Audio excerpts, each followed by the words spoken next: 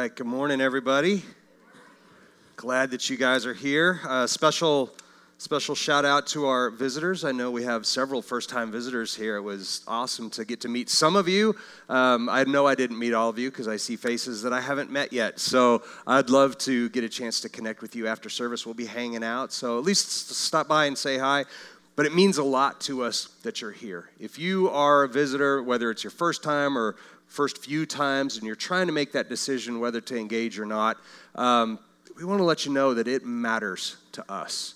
I have been as a visitor to churches and other places where you go in and something doesn't resonate like it matters that you're there or not. And I'm not speaking ill about them. It's just in my heart, whatever it is that I needed to be fed by to feel needed, I want you to feel that here. I want you to know that it matters. We consider this a body. The body of Christ is what the word says that we are.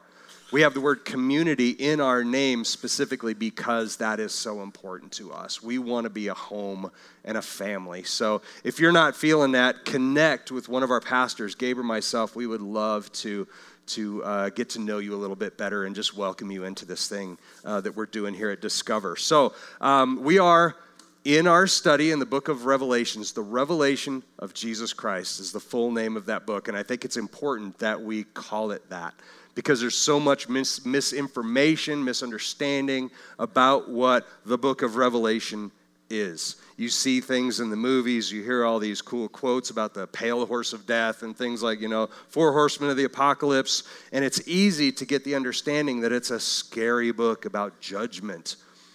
It really is not a scary book about judgment.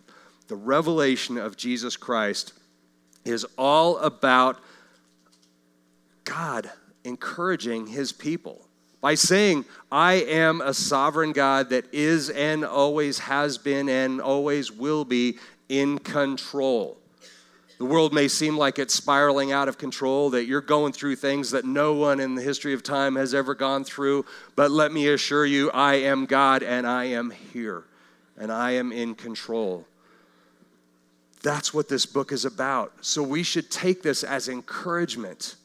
Anytime we hear prophecy like that, it's so important to see prophecy for what it is. It's not a magic trick. Look, I can tell the future. It's there for us to know, yes, God foresaw what was about to happen to me. God foresaw what was about to happen to the world. And he has a plan. And so if we trust in him and his heart for his people, we shouldn't ever see any of this thing, even that part that's correction and things in this book. And the Bible have a lot of correction in it. It's important that we understand that it comes from the place of a loving Father God who wants nothing more than the best for all of his people. And so as we go into this, we see things like the El Paso shooting yesterday, like this brand new thing that's happening in Ohio this morning.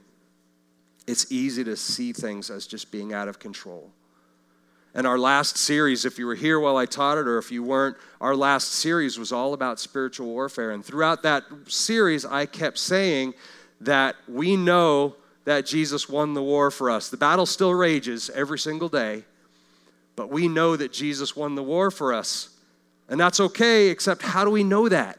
If we don't have that assurance, it's difficult to trust in that. But we do have that assurance because of a book, because of a revelation that was given to the Apostle John while he was in exile. And it talks of a sovereign God who's in control. It talks about the consummation of the kingdom and the ultimate victory in Christ. That's how we have assurance. And so when a lot of people read through the Bible, they get to the book of Revelation, they're like, I'm just going to skip that one. We shouldn't skip that because that's what it's all about. It's all about the consummation of the kingdom. And so let's get into it. You guys ready? Yes. All right. Little word of trivia for those of you who were here last week. Okay, this won't be trivia for you, but if you didn't hear this, what is one thing that's special, different maybe, about the book of the Revelation of Jesus Christ than all the other books in the Bible?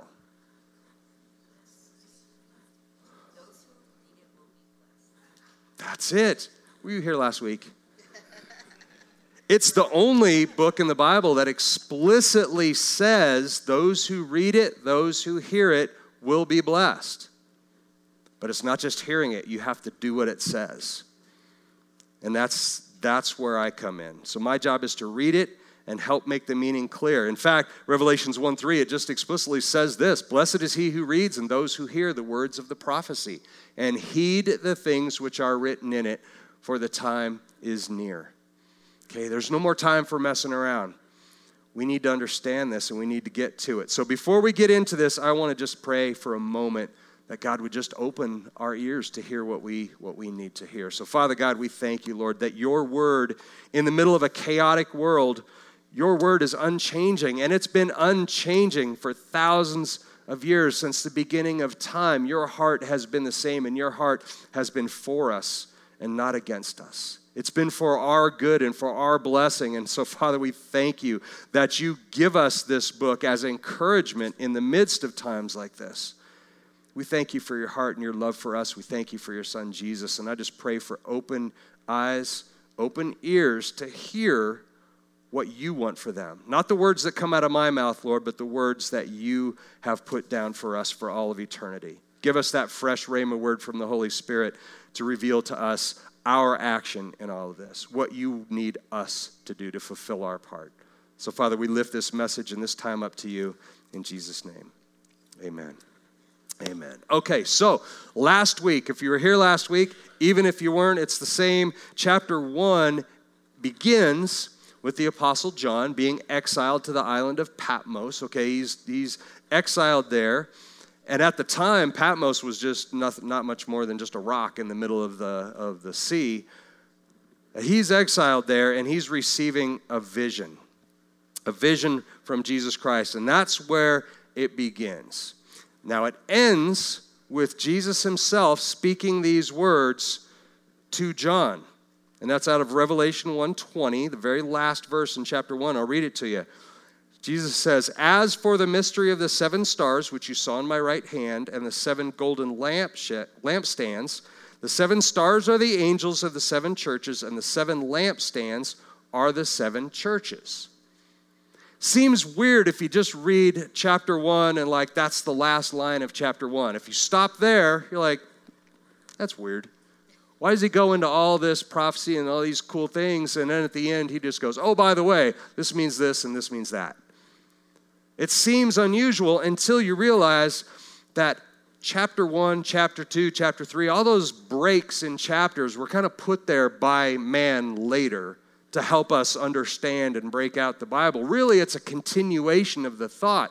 So it's not like, okay, let me teach you this, now let me teach you this. They're all a flowing continuation of thoughts, and that's where we are. So if you read it in isolation, it can be confusing. I want to encourage everybody to read context when you're reading Scripture. Read before and after, if not the entire chapter, at least paragraphs before and paragraphs after, to get an idea of what's really happening here.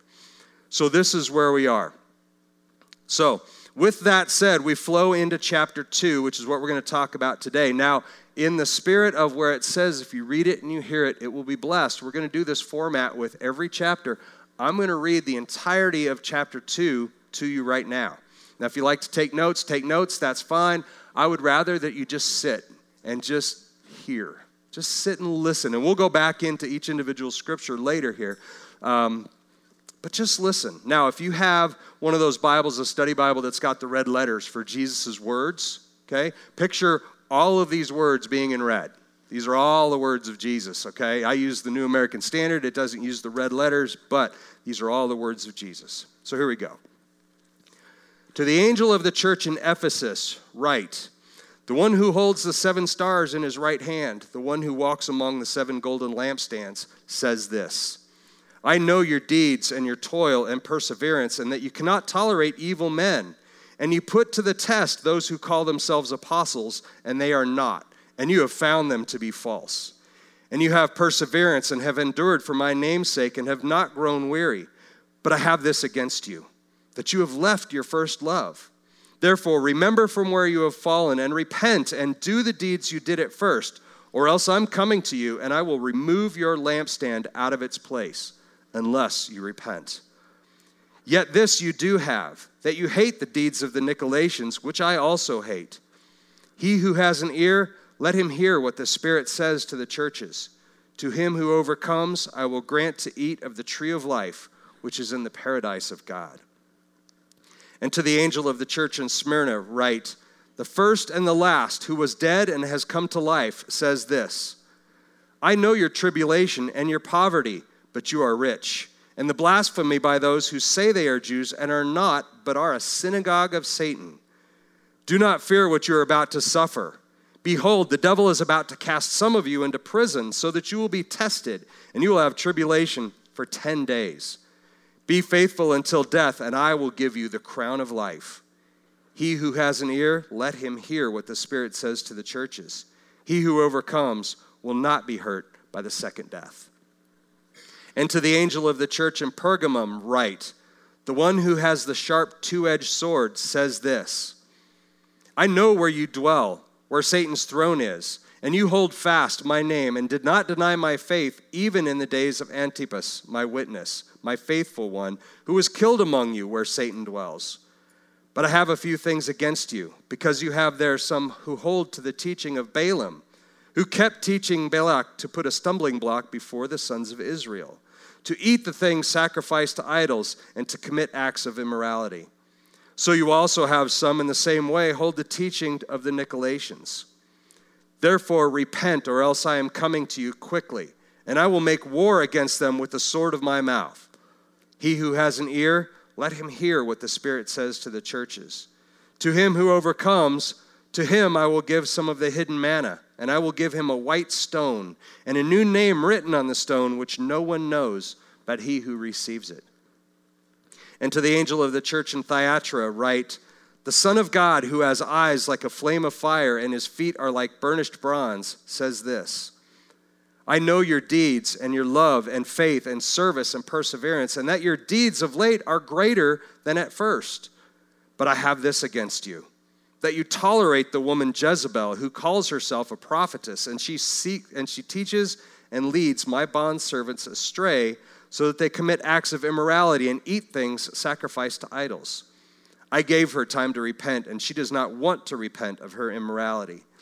Behold, I will throw her on a bed of sickness, and those who commit adultery with her into great tribulation, unless they repent of their deeds. And I will kill her children with pestilence, and all the churches will know that I am he who searches the minds and hearts, and I will give to each of you according to your deeds. But I say to you, the rest who are in Thyatira, you who do not hold this teaching, who have not known the deep things of Satan, as they call them, I place no other burden on you. Nevertheless, what you have, hold fast until I come. He who overcomes and he who keeps my deeds until the end, to him I will give authority over the nations, and he shall rule them with a rod of iron, as the vessels of the potter are broken to pieces. As I also have received authority from my Father, and I will give him the morning star. And he who has an ear to hear, let him hear what the Spirit says to the churches. Amen. There is a lot there to look into. This is 4 different letters, if you will, or messages, prophetic words given to 4 different churches who were struggling with 4 different problems. Different circumstances, different problems. They needed to hear different things to encourage them. But they do all have several things in common. What they have in common are some of these things. They all start out with, to the angel of the church in.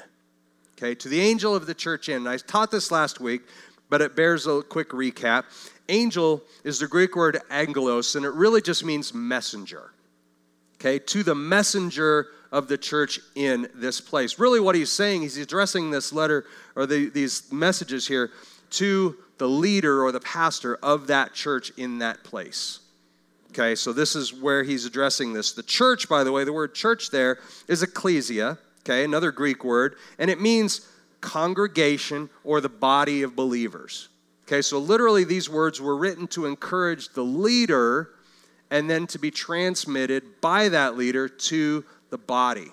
Okay, so we're very much encompassing and living here what we're taught in Scripture to do here. The other thing they have in common is that they all start out with the Lord saying, I know. I know your deeds. I know your troubles. I know your faith. I know your perseverance. I know. Okay, these things are encouragement to us that he's not somewhere else doing something more important. He knows what you're going through. He knows the good. He knows the bad. He is always there and he is always present. And he knows, and he's saying, I know you've done very well so far, but there are some issues that we need to address. And now is not the time to put up with false teachers.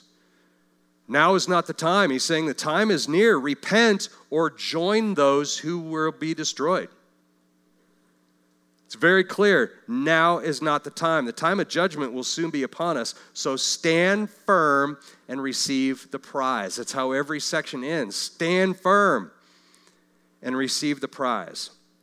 So they all have those in common. Now let's go in and take a closer look. Let's take a closer look at his message to each one of these churches. Revelation 2:1 starts out, to the angel of the church in Ephesus, write, the one who holds the 7 stars in his right hand, the one who walks among the 7 golden lampstands, says this. Now, if 7 stars, 7 golden lampstands, you're like, I don't know what that is. Go back and listen to week 1, week 2 of this series. You can get a podcast. You can listen to them through our website and get caught up on what those things are because we talk about that. Now, Revelation 2, verses 2 and 3. I know your deeds and your toil and perseverance, and that you cannot tolerate evil men, and you put to the test those who call themselves apostles, and they are not, and you have found them to be false. And you have perseverance and have endured for my name's sake and have not grown weary.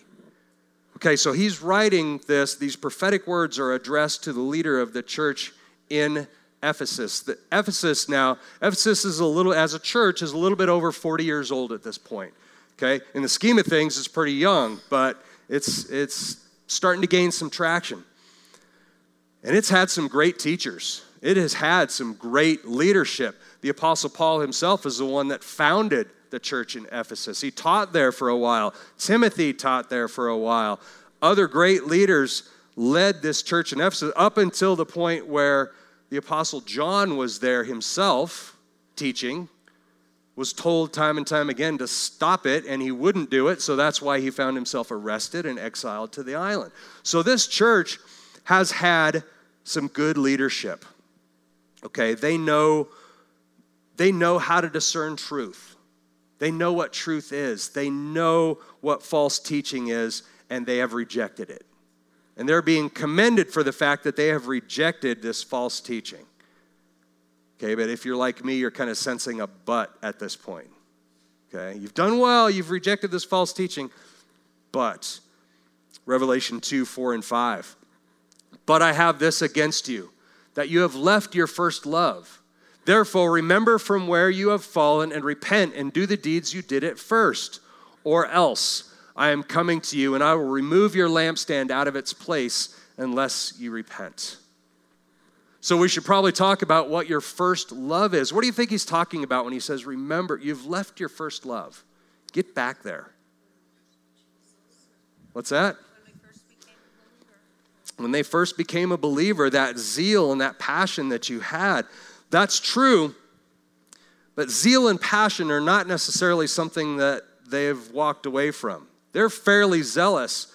However, that zeal for the original things. Remember, the Apostle Paul founded this church, and he wrote a letter to the Ephesians later on. He wrote a letter directly to them saying, all right, remember these things. And if you remember, his key points in that letter were, number 1, grace. Okay, chapter 2, he talks all about grace. Ephesians 4 is all about the unity of the body of believers, right? Let nothing get in the way of our unity together. And then Ephesians 5, all about love. Okay, so he's talking about grace, about unity, about love. Those are the 3 principles that the Apostle Paul really founded that church on.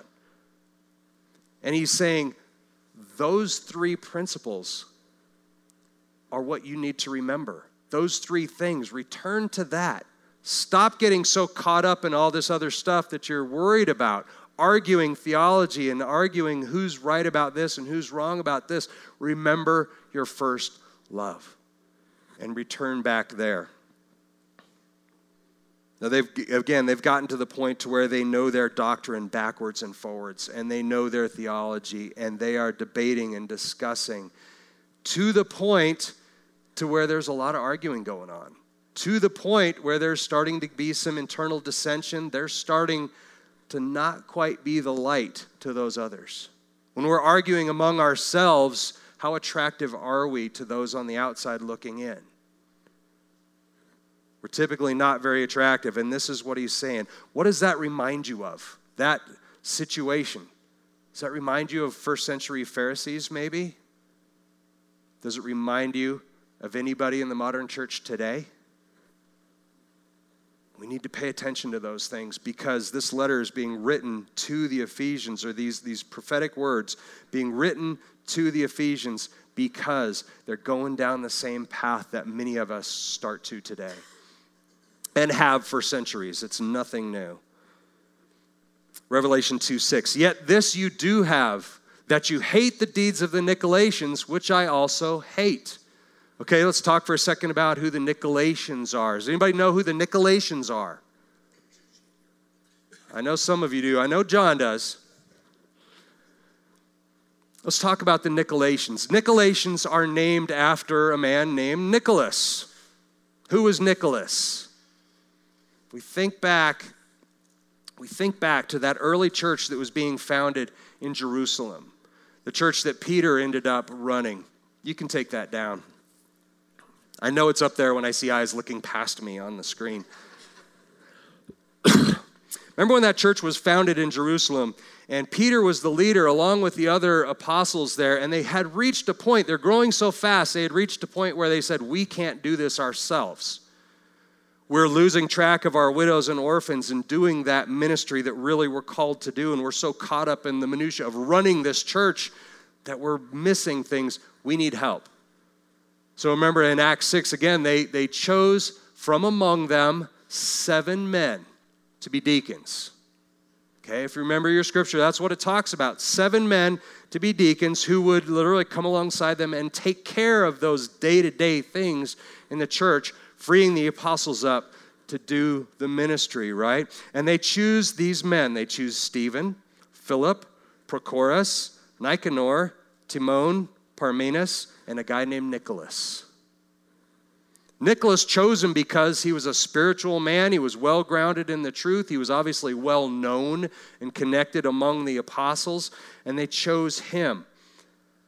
But like many times we see this, Nicholas began to get a little too big for his britches, so to speak. Began to think a little too highly of himself, and he actually started abusing his position as a deacon in this church to start spreading false doctrine. In fact, he started traveling around to many of these other churches, proclaiming himself to be not even just a deacon, but an apostle. He started calling himself an apostle, claiming that authority. And by doing so, he was leading many of these churches astray, and this church in Ephesus is no different. Now, what he did, this church in Ephesus was very much a stronghold of Greek and Roman pagan worship. Okay, they had temples to Artemis, temples to Diana, all these in the town squares. It was very much steeped in this worship, and obviously as a Roman province, it was ruled by Rome right then. And Nicholas, in order to gain favor and position with the Roman authorities there, he started to take the gospel of Jesus Christ and twist it just a little bit. Twist it just a little bit to say things like, you know what, idolatry is okay. I'm pretty sure Jesus would be okay with idolatry. I wasn't there. I don't know if he said it like that, but that's what he started teaching. Fornication's not so bad. Okay, there's a loophole here that we can find. He starts teaching these things in order to gain favor with the Roman government, but he's misleading others. He's taking the concepts of grace and liberty that Jesus teaches, and he's twisting it to say anything goes. There's liberty for anything that goes. And he's gaining quite a following because, Well, that's a whole lot easier than that other thing. It's just close enough. It's just how the devil works. He'll take the scripture and he'll twist it just enough.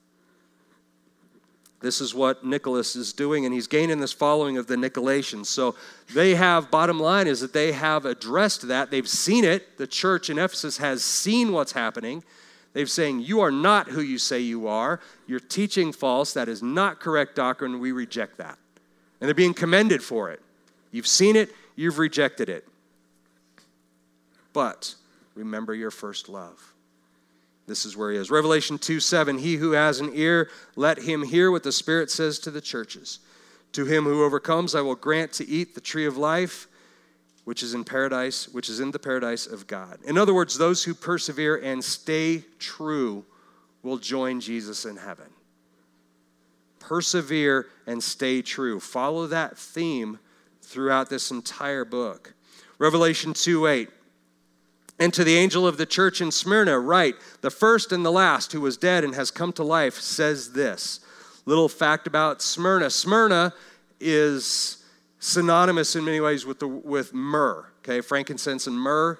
This is where myrrh was manufactured. It was kind of what they were known for. And in fact, those two words, Smyrna and myrrh, are a lot of times morphed into the same word. It's a city well known for its science and its technology, what technology was at the time, and medicine. But it was also a center of imperial cult worship. Now, imperial cult worship is the idea, which was spreading throughout all Rome, that the emperor himself, as self-proclaimed, was deity, was God, and was to be called Lord, and was to be worshiped as Lord. This created quite a problem, as you can see. But this is where we find ourselves with this church in Smyrna. There's a lot of that going on. So moving on, Revelation 2:9, I know your tribulation and your poverty, but you are rich. And the blasphemy by those who say they are Jews and are not, but are a synagogue of Satan. So a little bit about Smyrna. In order to hold a job there, again, a science of technology and medicine and science, you had to belong to a guild. Okay, a guild is kind of, today we would probably call it like a union or something like that. You had to, in order to work in those fields, you had to belong to a guild. Okay? The problem is, guilds were sanctioned by the Roman government, and in order to belong to a guild, you had to proclaim Caesar is Lord. You had to proclaim that openly and publicly as part of your oath to join a guild. This obviously was a problem for them. And they held fast to the truth, and they said, we refuse to do that. But as a result of that, they couldn't hold a real job. They could not hold a real job in that town. They had to beg, they had to sell fruit, they had to do little side things like that just in order to stay alive. Which is why Jesus says, I know your poverty, but you're rich. You're rich spiritually. You're rich in the things of God. This is what he's telling them. You're spiritually rich. Then he talks about the synagogue of Satan. That's kind of harsh. Synagogue of Satan is referring to, number one, Judaism was a recognized religion in Rome. They recognized it as official. So if you were a Jew living there, you didn't have to proclaim that Caesar was Lord. You didn't have to do that. You were exempt because you were recognized officially. But these Jews were no longer holding to their religion. They were doing things like they were partnering with the Roman government to hunt down Christians, to single them out, to persecute them, up until the point where they would actually go out on the Sabbath, which they were supposed to hold to, the Jews were, and they would go out and they would hunt Christians, and they would do things like very well known, there's a bishop of Smyrna whose name was Polycarp. A lot of people have probably heard that. He's a big feature in history. But one of the well-known things they did is that they went out on the Sabbath, gathering firewood, cutting down trees to build a funeral pyre. Of course, it wasn't a funeral. They burnt him to death. But they did it on the Sabbath. And this is what Jesus is referring to when he calls them a synagogue of Satan. They're not Jews. They're Jews in name only, and they're using it to gain favor and to be able to work in this town. But they're not doing any of the things they're supposed to. Revelation 2:10, do not fear what you are about to suffer. Okay, I said this, I'm going to stop right there. I said this last week. If somebody writes you a letter or something and starts out with that, they've got your attention from that point on, right? Do not fear what you're about. Whoa, what? Behold, the devil is about to cast some of you into prison so that you will be tested and you will have tribulation for 10 days. Be faithful until death, and I will give you the crown of life. Okay, that sounds like a negative thing. Okay, don't fear. You're about to suffer. The devil's going to throw you in prison. You're going to have tribulation for 10 days. But be faithful even up until death, and I will give you the crown of life. This is important. This is one of those instances of prophetic words being encouraging. And we see that a lot of times today with those individual, those personal prophetic words. In fact, our prophetic ministry that we have here, they do this. They give you a prophetic word from God. And the reason it's encouraging, even if it's you're about to suffer, is because you know as you go through it, God is sovereign. God knew this. God told me about it ahead of time and told me I'll be rewarded with the crown of life if I just stand firm. Again, persevere and stand firm. We need to remember that. Persevere and stay true. Revelation 2:11, he who has an ear, let him hear what the Spirit says to the churches. He who overcomes will not be hurt by the second death. Okay, second death, we've heard that term every now and then. Second death, the first death is your physical bodily death. The second death is actually referred to and kind of explained what it is later towards the end of Revelation. Revelation chapter 20, verse 14 says, then death and Hades were thrown into the lake of fire. This is the second death, the lake of fire. And we'll get there when we get to chapter 20. But that word death is a Greek word, thanatos, and it means separation from God forever. Separation from God forever. You will not be hurt by that if you stand true. Stay faithful, stand firm, and persevere. Revelation 2:12, and to the angel of the church in Pergamum write, the one who has the sharp two-edged sword says this. Okay, Pergamum, that word, Pergamum, sometimes you hear it as Pergamos, depending on your translation. It's both the same thing. It's a Greek word, means citadel. It's basically like a fort. Fun fact about that, parchment was invented there. It's one thing they were known for. Parchment, the writing on the skins, that was invented there. That's what they were known for. This had been the capital of Asia Minor for over 250 years. For a long time, it was the capital of that entire province. And Jesus says to them, Revelation 2:13, I know where you dwell, where Satan's throne is, and you hold fast my name and did not deny my faith, even in the days of Antipas, my witness, my faithful one, who was killed among you, where Satan dwells. Okay, Antipas is not the one we've heard about previously. This was a church leader there in that city. He was one of the leaders of the church, and we are taught, and history records, that he was martyred by Emperor Domitian. I talked a little bit about him a couple weeks ago. He was boiled in a pot. He was boiled alive in a giant brass pot shaped like a bull. This is what happened. Satan dwells there. Where Satan dwells refers to the fact that, remember I told you about imperial cult worship, okay, declaring the emperor as Lord. Actually, this is the place where that started. In 29 BC, long time ago, the very first temple to Caesar as God was built there. And so this has been a stronghold for hundreds of years of that imperial cult worship, that Satan worship. So this is what he's referring to, where Satan dwells. Revelation 2:14, 15. But I have a few things against you. I'm just going to read this one. Because you have some there who hold to the teaching of Balaam, who kept teaching Balak to put a stumbling block before the sons of Israel, to eat things sacrificed to idols, and to commit acts of immorality. So you also have some who are in the same way, holding to the teaching of the Nicolaitans. Okay, anybody remember the story of Balaam? If you don't, remember the story of the talking donkey. Okay, now more heads are like, yeah, that's all the way back in Numbers 22. I won't go into that story, but if you want to hear about that, go back and read Numbers 22. Basically, Balaam was a prophet. Balaam was anointed with a prophetic gift by God. He had that gift, but he misused it. He misused it for his own profit, his own well-being, his own good. And what he ended up doing is he ended up telling the king of the Moabites, as they were attacking Israel, how to defeat them. And the way to defeat them in his prophetic vision was to gather together all the prostitutes that you can and send them in. Let the prostitutes mislead everyone and send them astray. This is what Balaam did. Revelation 2:16-17, therefore repent, or else I am coming to you quickly, and I will make war against them with the sword of my mouth. He who has an ear, let him hear what the Spirit says to the churches. To him who overcomes, to him I will give some of the hidden manna, and I will give him a white stone and a new name written on the stone, which no one knows except him who receives it. There's kind of a lot of imagery there, right? Let's talk about some of that imagery. Hidden manna. Hidden manna is literally the spiritual bread of life, which would have been invisible to the pagans there.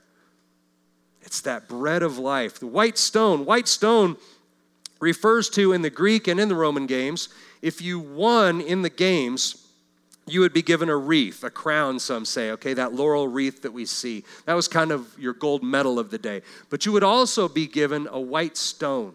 And the white stone, as winner of the games, was your pass, your admission ticket, if you will, into the celebration feast of the victors.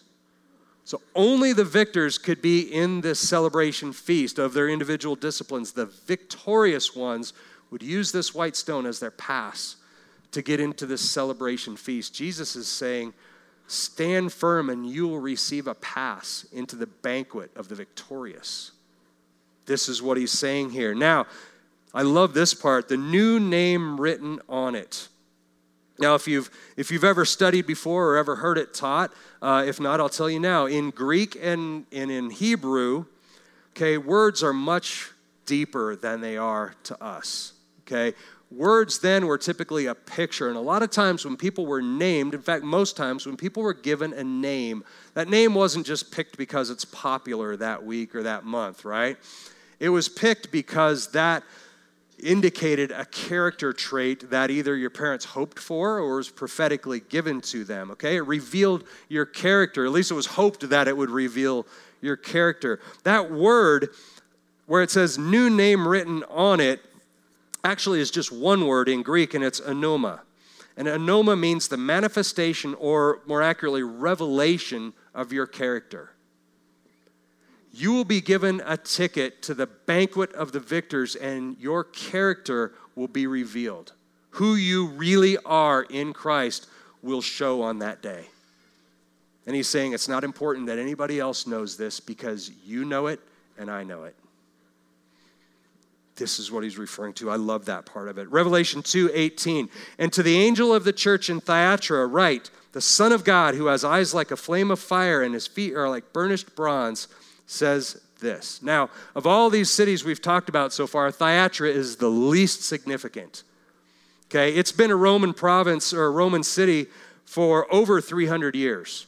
It really wasn't known for much. It was really just a military outpost between Pergamos and Smyrna. It was just basically put there to protect the entrance to these two areas. And it was really just a military outpost for most of its life. Its only real biblical claim to fame that we see, other clearly then Jesus considers them important enough to give them some exhortation here and some prophetic words, was back when we see Paul on his missionary journeys. Okay, he meets a woman named Lydia. Lydia's family lives there. Remember, the dealer of purple fabrics is what it calls her. Her family lives there, so Paul travels there, baptizes her whole family. That's really the only other time that we hear about Thyatira. But Jesus says, 2:19, I know your deeds and your love and faith and service and perseverance, and that your deeds of late are greater than at first. He's saying, hey, you guys are doing great. You've even been getting stronger and better. Good for you. Revelation 2:20-22, but I have this against you. I'm reading this one.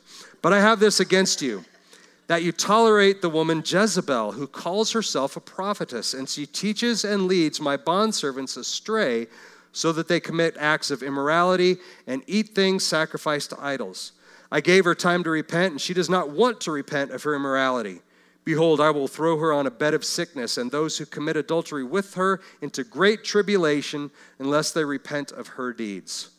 So this is not the Jezebel that we hear about in 1 Kings, okay? Jezebel kind of becomes a term for that type of woman, okay? We see this over and over. Jezebel, in this case, was probably a madam.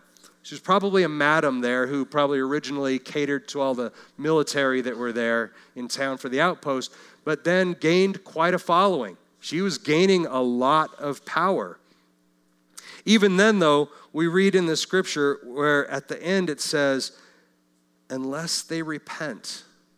So even after all of that, misleading these people in a grand way, God still offers forgiveness, not only to her, but to those who have been indulging in her sinful lifestyle. He's still offering that. Revelation 2:23, and I will kill her children with pestilence, and all the churches will know that I am he who searches the minds and hearts, and I will give to each one of you according to your deeds. Okay, this is one of those scriptures that people pull out and go, okay, I will kill her children, and you say this Jesus is a loving God? How does that line up? Anytime, and I'll caution all of you, when you see those things, whether you hear them from somebody or you read them yourself and you go, wait, what? That does not make, and I will kill her children? That doesn't make sense. Let's look at it a little bit closer. Anytime that happens, look at it. Take the time to go in and study it. Her children does not mean her physical flesh and blood offspring. What it means is those throughout the generations and those like her who have ascribed to that lifestyle, that sinful, knowing lifestyle. This is what he's saying. It's a warning to those who willfully and knowingly give into that temptation of the flesh. It's not those who make a mistake one time. You make a mistake one time, okay, I'm wiping out all of your children. God does not say that. But what he is saying is if you know it's wrong and you not only do it one time, but generationally, you continue in this lifestyle. And mince no words, I will kill her children with pestilence. Pestilence will come upon those who continue knowingly in that kind of lifestyle. This is what he's saying. Now is not the time to be politically correct. Now is not the time to be warm and fuzzy and just hug it out and say, hey, whatever's good for you is good for you. Jesus again and again warns the time is near. We can't put up with false doctrine. We can't engage in these lifestyles because the time is near.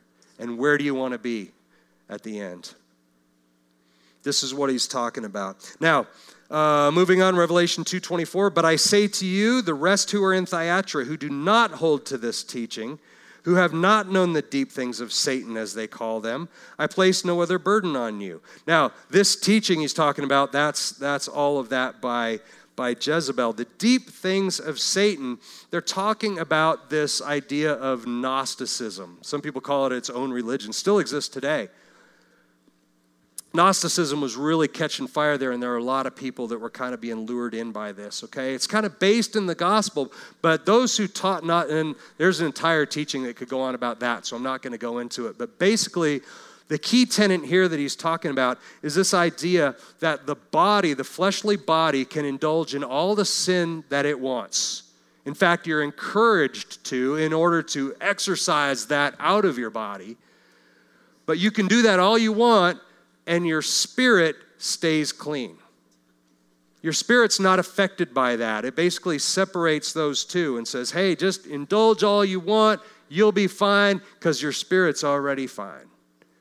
And your spirit will stay unharmed by that. That's the idea of Gnosticism, and he's saying here, he's calling those the deep things of Satan. Stay away from them. Revelation 2:26-27, he who overcomes and he who keeps my deeds until the end, to him I will give authority over the nations, and he shall rule them with a rod of iron, as the vessels of the potter are broken to pieces, as I also have received authority from my Father. Now, in my Bible, my study Bible, all caps like that means it's referencing Old Testament scripture. In this case, it's Psalm 2:8-9, and it basically means we will share in both the reward and the authority of Jesus. We will have authority to crush those who try to do us harm and to do our loved ones harm. This is what this is referring to. It's that authority. Now, worship team, you guys can go ahead and start coming on up. Now, remember, these churches, these 4 here and the 3 that are going to be talked about when I return, they were chosen not randomly, not by accident. They were chosen because they represent things that all churches today still go through. Every church has their own struggles. You can't look at a church, no matter how thriving or no matter how small they are, and judge them on the number of people they have. Okay, they're judged by the spiritual maturity and the spiritual depth and how well they stand firm and stay true to the Scriptures. This is what Jesus is saying that we're all going to be judged by. And they were given these words of prophecy as encouragement, just as they apply to us today. No matter what we're going through, stand firm. Reject false teaching. Stand firm. So I want to ask you, what's going on in your life today that you might need encouragement for? As we read through and we talk about the struggles and the things that these other churches are going through, is there something that resonates with you and says, that's me. I struggle with that. If you're in that place, then you can see the book of the revelation of Jesus Christ as encouragement, but also as a warning. The time is near. There is no more time, church, to indulge and just say, someday I'll set that aside and get more into the Scripture and I'll press into God and I'll increase my relationship with the Lord sometime. Okay, we don't know when that day comes, whether it's tomorrow or next week or a generation from now. We don't know that, but Jesus says the time is short, so stand firm. Stand firm. Part of that is seeing those things, being honest with yourself about those things that we do struggle with, and seeking the Lord's help, because you can't fight that battle on your own. So as we go into our response team, we have a prayer team in the back, and if you see any of those things and you're like, I just need some prayer to help overcome these things I'm going through. Maybe it's judgment, maybe it's active sin, whatever it is that you're in, you need help with that, we have a prayer team in the back that would pray through that with you. But if you just want to sit in your seats and just respond during this response time, the last few songs of the day, we call that our response time. And we build that in purposely so that you don't just like, well, have a nice day, get up and go. You can sit and let the Holy Spirit minister to you and tell you what your response to this should be. So maybe you just lift those things up to Him and let Him speak into that for you. And then our job is to be faithful and live that. Be obedient to what you hear from the Lord. The final 2 verses of this chapter leave us with our reward for that perseverance. Revelation 2:28-29, where it says, and I will give him the morning star. He who has an ear, let him hear what the Spirit says to the churches. The morning star is a promise from our faithful God that the dawning of the morning star, the dawning of that light, will overcome darkness once and for all and forever. That is our reward for perseverance. And then to paraphrase Jesus' own words, he who overcomes and he who heeds the word of the Lord until the end will share in the eternal victory and glory of Jesus Christ. Amen. As we go into our response time again, if you want to sit and just let the Spirit minister to you, do that. Prayer team's in the back. We're going to take communion as a church together. Now, if you are a believer in Jesus Christ, we welcome you and invite you to take communion with us. You don't have to be a member or go through a class or anything like that. We're commanded as believers to do this every time we get together. If you are not a believer, you're saying, I want to know this Jesus, but I don't yet. He makes it very easy. You declare with your mouth that Jesus is Lord and believe in your heart. Then you will be saved. That's all it is. Remember when I talked about the emperor's cult having to declare that Caesar was Lord? If you declared out loud at that time that Jesus was Lord, it was a death sentence because it went against what Caesar said. So it has eternal consequences. So we don't do it lightly, but it's very easy to do. All you need to do is declare it and believe it. We have a prayer team in the back who would, again, be happy to pray that through with you and to help you with that. But let's all take time now in communion and celebrate the victory of Jesus Christ. The way we do it here, if you're new at the crosses, we have juice and bread and gluten-free crackers, and you just dip the bread or the cracker in the juice and take it that way. You can serve yourself there. Up front here, we have wine and still the bread and the crackers, and we would serve you up here same way. But let's do this in just sincere thanks and celebration of the fact that God is and has always been sovereign. Amen? Thank you, guys.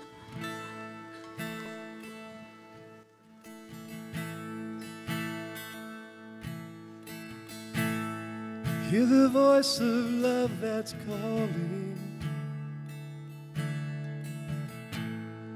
There's a chair that waits for you,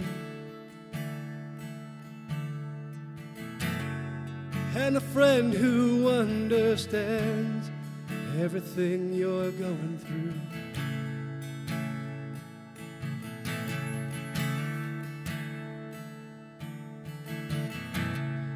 Keep standing at a distance in the shadow of your shame. There's a light of hope that's shining. Would you come and take your place? Bring it up to the table. Nothing he ain't seen before. All your sin, all your sorrow, and your sadness, there's a Savior and he calls. Bring it all to the table.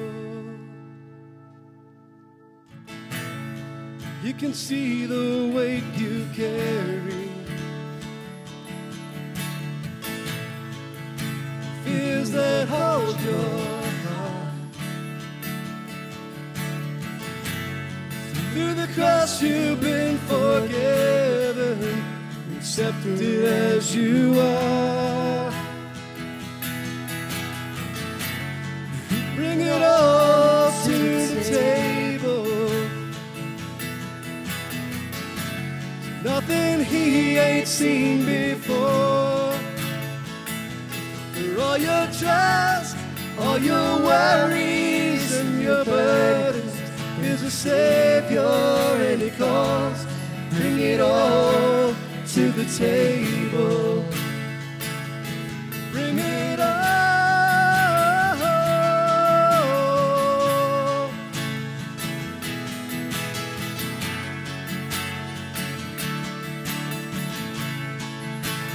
You can bring it all.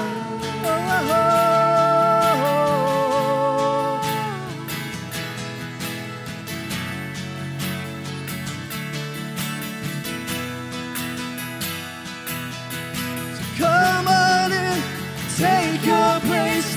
There's no one who's turned away.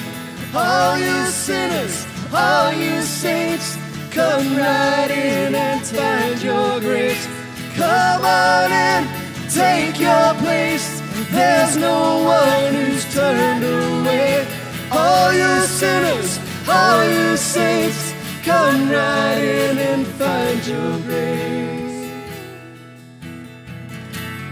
Bring it all to the table. Nothing he ain't seen before. For all your sin, all your sorrow and your sadness, there's a Savior and he calls. Bring it all to the table. Bring it all to the table. Nothing he ain't seen before. All your sin, all your sorrow and your sadness,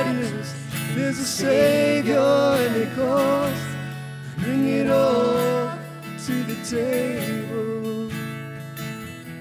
And it calls, bring it all to the table.